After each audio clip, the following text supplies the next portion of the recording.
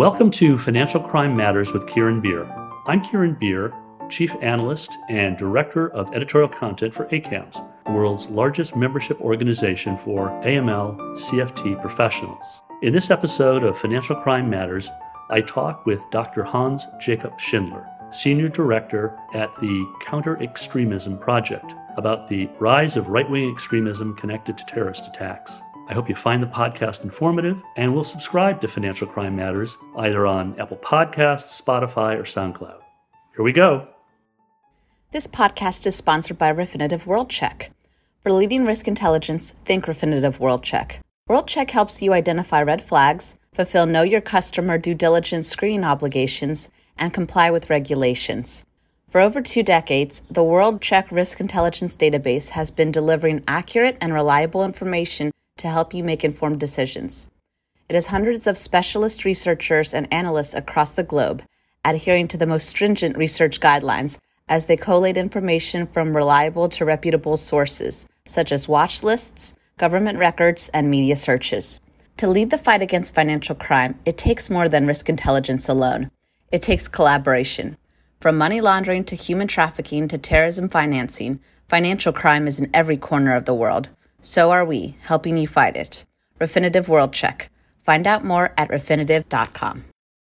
Well, it is my pleasure today to welcome Dr. Hans Jacob Schindler, the Senior Director at the Counter-Extremism Project. Hello, Hans.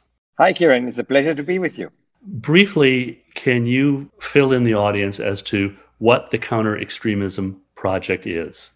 Yeah, of course. Thank you. The Counter-Extremism Project is a transatlantic think tank and advocacy organization that works against a broad spectrum of extremist and terrorist phenomena, all the way from right-wing extremism and terrorism to Islamist extremism and terrorism. We have offices in the US and Europe, including in Berlin, Germany, where I am right now, and do research and advocacy in-house, as well as with international partners in 3 main areas, really. First, digital disruption, where we document and analyze the misuse of online services by terrorists and help governments, including the European Union, in devising effective regulation of the tech industry to hamper this misuse. Secondly, we analyze reintegration programs for released terrorist offenders, and in the US have developed pilot programs to ensure a more effective and sustainable reintegration. And finally, which is going to be the focus of our talk today, we analyze financing strategies of terrorist and extremist organizations, both online and offline, and advocate for effective adjustments to the existing control mechanisms to combat this misuse. And that is, and I know, as you said, you focus on a whole wide range of terror threats. And I want to, as you're aware, really focus down on what's going on in terms of right-wing extremism that is spilling over into terrorism. Can you talk about some of the groups and what's going on out there that are on your radar with regard to right-wing extremism?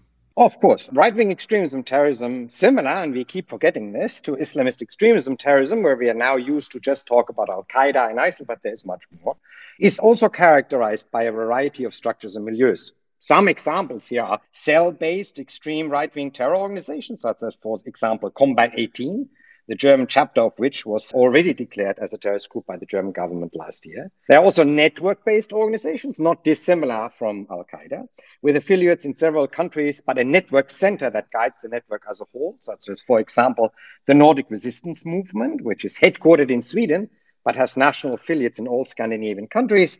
Furthermore, you have very loosely connected movements, such as conspiratorial apocalyptic movements. Currently, the most prominent example here is QAnon. And these have a significant number of followers, but no guiding structures. They are bound by a common set of extremist narratives / conspiracy theories. And finally, you have the so-called lone actors, these individuals which are responsible for some of the most famous attacks, such as Breivik in Norway in 2011, the Christchurch attacker or the shooter in Halle in Germany in 2009, and Hanau in 2020. Few of these individuals are really true lone actors in the sense that the Unabomber Ted Kaczynski was in the US in the 1980s and 90s. Most of these individuals are, and those who are no longer with us, were connected to an extremist social milieu that feeds their radicalization and spurs them into action. Yeah, this is a fascinating, I was going to ask you, what are some of the things that these groups are espousing? And I guess that goes to the fact that they're loosely associated, but they are kind of feeding one another. And you mentioned Andrej Breivik and that he was an inspiration for the New Zealand attack. But tell me a little bit about what are some of these groups espousing? Yeah, and this is really a new shift. In the past decades, a few ideological, if you want to, narrative developments have occurred that allowed for a new transnational network to emerge within this milieu. If you think about the quote unquote classic right wing extremists, they espoused a hyper-nationalist ideology, for example, German for the Germans, Italian for the Italians, and so on. This basic thinking, however, made transnational cooperation rather difficult. If you don't like foreigners, you don't like all foreigners. However, with a new ideological idea, such as, for example, the narrative of the Great Replacement or white genocide, which claim that European or American or the white race is being, quote unquote, replaced by a purposefully organized inflow of non-American, non-European, non-white refugees. This changes. This inflow, so the conspiracy narrative, is organized by the, quote unquote, elites in Europe and the US. In essence, these ideas are a new version of the old anti-Semitic ideology of a Jewish world conspiracy. Since when you just lift the surface a little bit and ask, who are these elites that allegedly organize this replacement? You very quickly realize that they're primarily well-known Jewish individuals and organizations. Therefore, it's simply a modernized version, differently more smarter packaged version of old anti-Semitic stereotypes, but it allows now for transnational cooperation. Can we talk a little bit about, obviously for my audience, funding? Is there a rise? You talk about that these groups are loosely knit. They have found some common horrific cause. And is there cooperation in funding, and how does that work? Yeah, of course there is cooperation in funding. This new narratives allows for a greater operational cooperation, both online in specific ecosystems that facilitate these connections and cooperation, as well as through key, what we in CEP call physical networking hubs, such as the festivals as the Asgaidai Festival in Ukraine, or Kampf der Nibelungen in Germany, or the international conference that happens every year in Finland, or the Independence Day March in Poland. That's where they cooperate and connect with each other. And also they share strategies as far as funding is concerned. CEP is currently working on a detailed analysis of the financing strategies and tactics of the violent right-wing extremism and terrorism networks, currently with a focus just on Germany and the transnational connections emanating from German networks outwards in this regard. And looking at the data that we've been able to compile so far, it's already clear that also when it comes to financing, some cooperation within Europe and across the Atlantic occurs. Overall, we were able to identify three basic pillars and a familiar phenomenon when it comes to extremism and terrorism financing. Let me start with the three income pillars. First, events, festivals, tournaments are actually income-generating events and generate a lot of turnover every year. This is, of course, pre-corona. And around those festivals, commercial structures have emerged to organize these events because festivals can have up to 7,000, 8,000, 9,000 participants. The second pillar, which is partially connected to these events, is the sale of merchandise, both online and offline. That's fanware, right-wing extremist music, but also food supplements. When you think about the mixed martial arts scene, that is in part right-wing oriented. Literature, of course, Nazi paraphernalia, of course. And here too, not insignificant sums are generated. And the third pillar are the classic one that everyone assumes right-wing extremism financing was primarily done is donations, both in the classic sense of sending money, but also increasingly using cryptocurrencies. And finally, and this is a phenomenon that we see in many terrorist and extremist movements, and it's not unusual, is the connection between extremist and terrorism networks, is including the violent right-wing extremists, and criminal activities, in particular the illegal arms and drugs trade, as well as, of course, money laundering connected to integrate those funds again into the system. You touched on crypto, and I know that there is crypto and there's other kinds of new financial technology, crowdfunding methods and everything. Can you talk a little bit more about what those look like and how they're used? I think there were reports that, one of the mainline payment services was used to fund transportation to the U.S. Capitol, for instance. What does that look like? All right. So first of all, when I say there is a misuse of cryptocurrencies, this is a growing trend in all violent right-wing, violent Islamist terrorist networks. So it is a growing trend, but that doesn't necessarily mean that is the primarily source of how they move funds at the moment. There are a couple of aspects that make cryptocurrencies particularly attractive and good to use if you are a terrorist or a criminal, and it's a bit too complicated to explain this in the short podcast time that we have now, but there are reports and papers on the website of my organization, the Counter Extremism Project, where we explain why. However, on the right-wing extremist side, we've seen two primary misuse of that new technology. First, alternative permit methods, and then as a means to transfer donations. But as I said, those commercial structures, they operate as commercial structures. And when we looked at the German scene, because in Germany, things are a little bit slower when it comes to new technologies, cryptocurrencies did not play too much of a basic role here or a major role here. A lot is done still in fiat currency, primarily also because bank transfers in Germany are significantly easier to do and customers are used to doing that than it is in the United States. Therefore, there is some things that we can do on the cryptocurrency side still to make sure that it becomes less attractive also for right-wing extremists to use them. I agree.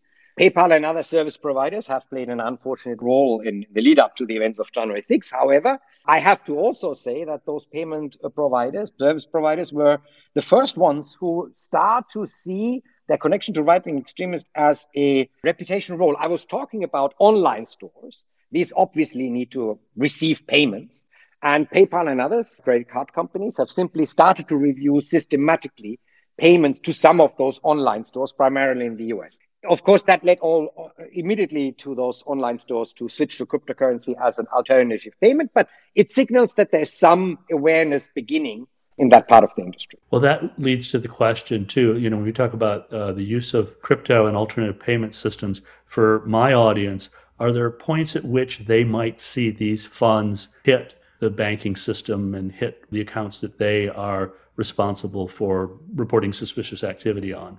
Oh, yeah, it does. First of all, it's important to increase your awareness, right? So unfortunately, at this particular point in time, we do not yet have the help of top-level designations as we have with the ISIL Al-Qaeda sanctions list of the United Nations Security Council or designations of a violent right-wing terrorist groups on the EU terror list. But, and I have to also say that data compilations analysis from regulators and think tanks are still fairly rare. We, CEP, has published some material and continue to do so in the next couple of weeks. Other organizations such as the Royal United Services Institute, RUSI in London, has put out some reports, but there's not so much. However, things are beginning to move. For example, last year, as your listeners know, for the first time ever, the US designated the Russian Imperial Movement, a violent right-wing organization, as a foreign terrorist organization, last year in April. This year, a representative, Elissa Slotkin from Michigan, Democrat, but the new chairman of the US House Intelligence Counterterrorism Subcommittee, sent quite a long list of international violent right-wing terrorist groups to the State Department and asked them to be designated also as foreign terrorist organizations. Germany has fairly regularly in the last couple of years, both on the federal as well as the federal state level, banned groups from the right-wing extremist spectrum as terrorist-related. So far, 20 in total on the federal level. The most recent ones are Combat 18 and an accelerationist network called Nordadler. And the UK as well proscribed right-wing extremist groups since 2016, starting with National Action, Sonnenkrieg Division in February 2020, Feuerkrieg Division, July 2020, Atomwaffen Division. These are all very funny names, but very serious, dangerous groups in April 2021. And as many of your listeners definitely know, the FATF has declared right-wing extremist financing to be one of the priority areas that it will work on during the German presidency between 2022. And they are currently compiling a report. I think they're supposed to have a first draft by the end of the year. So there is hope that more information will come out, but definitely funds are flowing through the financial system because we are not talking about insignificant amounts of money. We are talking about 6 figures minimum annually just for one particular event that we could prove, and similar sums for some of the online stores where we were able to get data. So we're nearly done, but there's 2 things I want to touch on. Just briefly to talk a little bit about, again, and I'm kind of looking out for my audience here who may feel that they are seeing suspicious activity. Is there a way, particularly some places that you'd point them to that they can use social media? You mentioned your own site, and I think it'd be great if you gave the URL for that. And also, if there are sources that, in terms of social media that compliance professionals can look at to see if, some of the ideas are coming from people that may be attached to violent right-wing extremist groups. Certainly. So let me start with my URL. So that's counterextremism, one word, .com, counterextremism.com. As I said, RUSI has published some things. The FATF will come out with some reports. The German government has put out some reports so far. So there is things that you need to look for. On the social media side, because there has been less executive pressure on the financing structures of right-wing extremists / terrorists in the last couple of years, the flip side of this is that they don't do this extreme obfuscation that you can see when you try to tackle Islamist terrorism and their financing stream. So they're quite openly advertise on all of the global social media platforms that you and your listeners can think of in your head.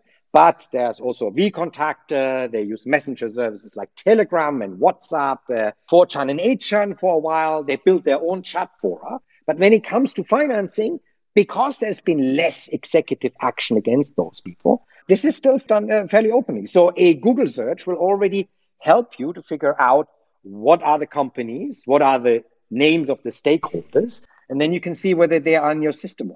Well, that's a great place for the audience to begin.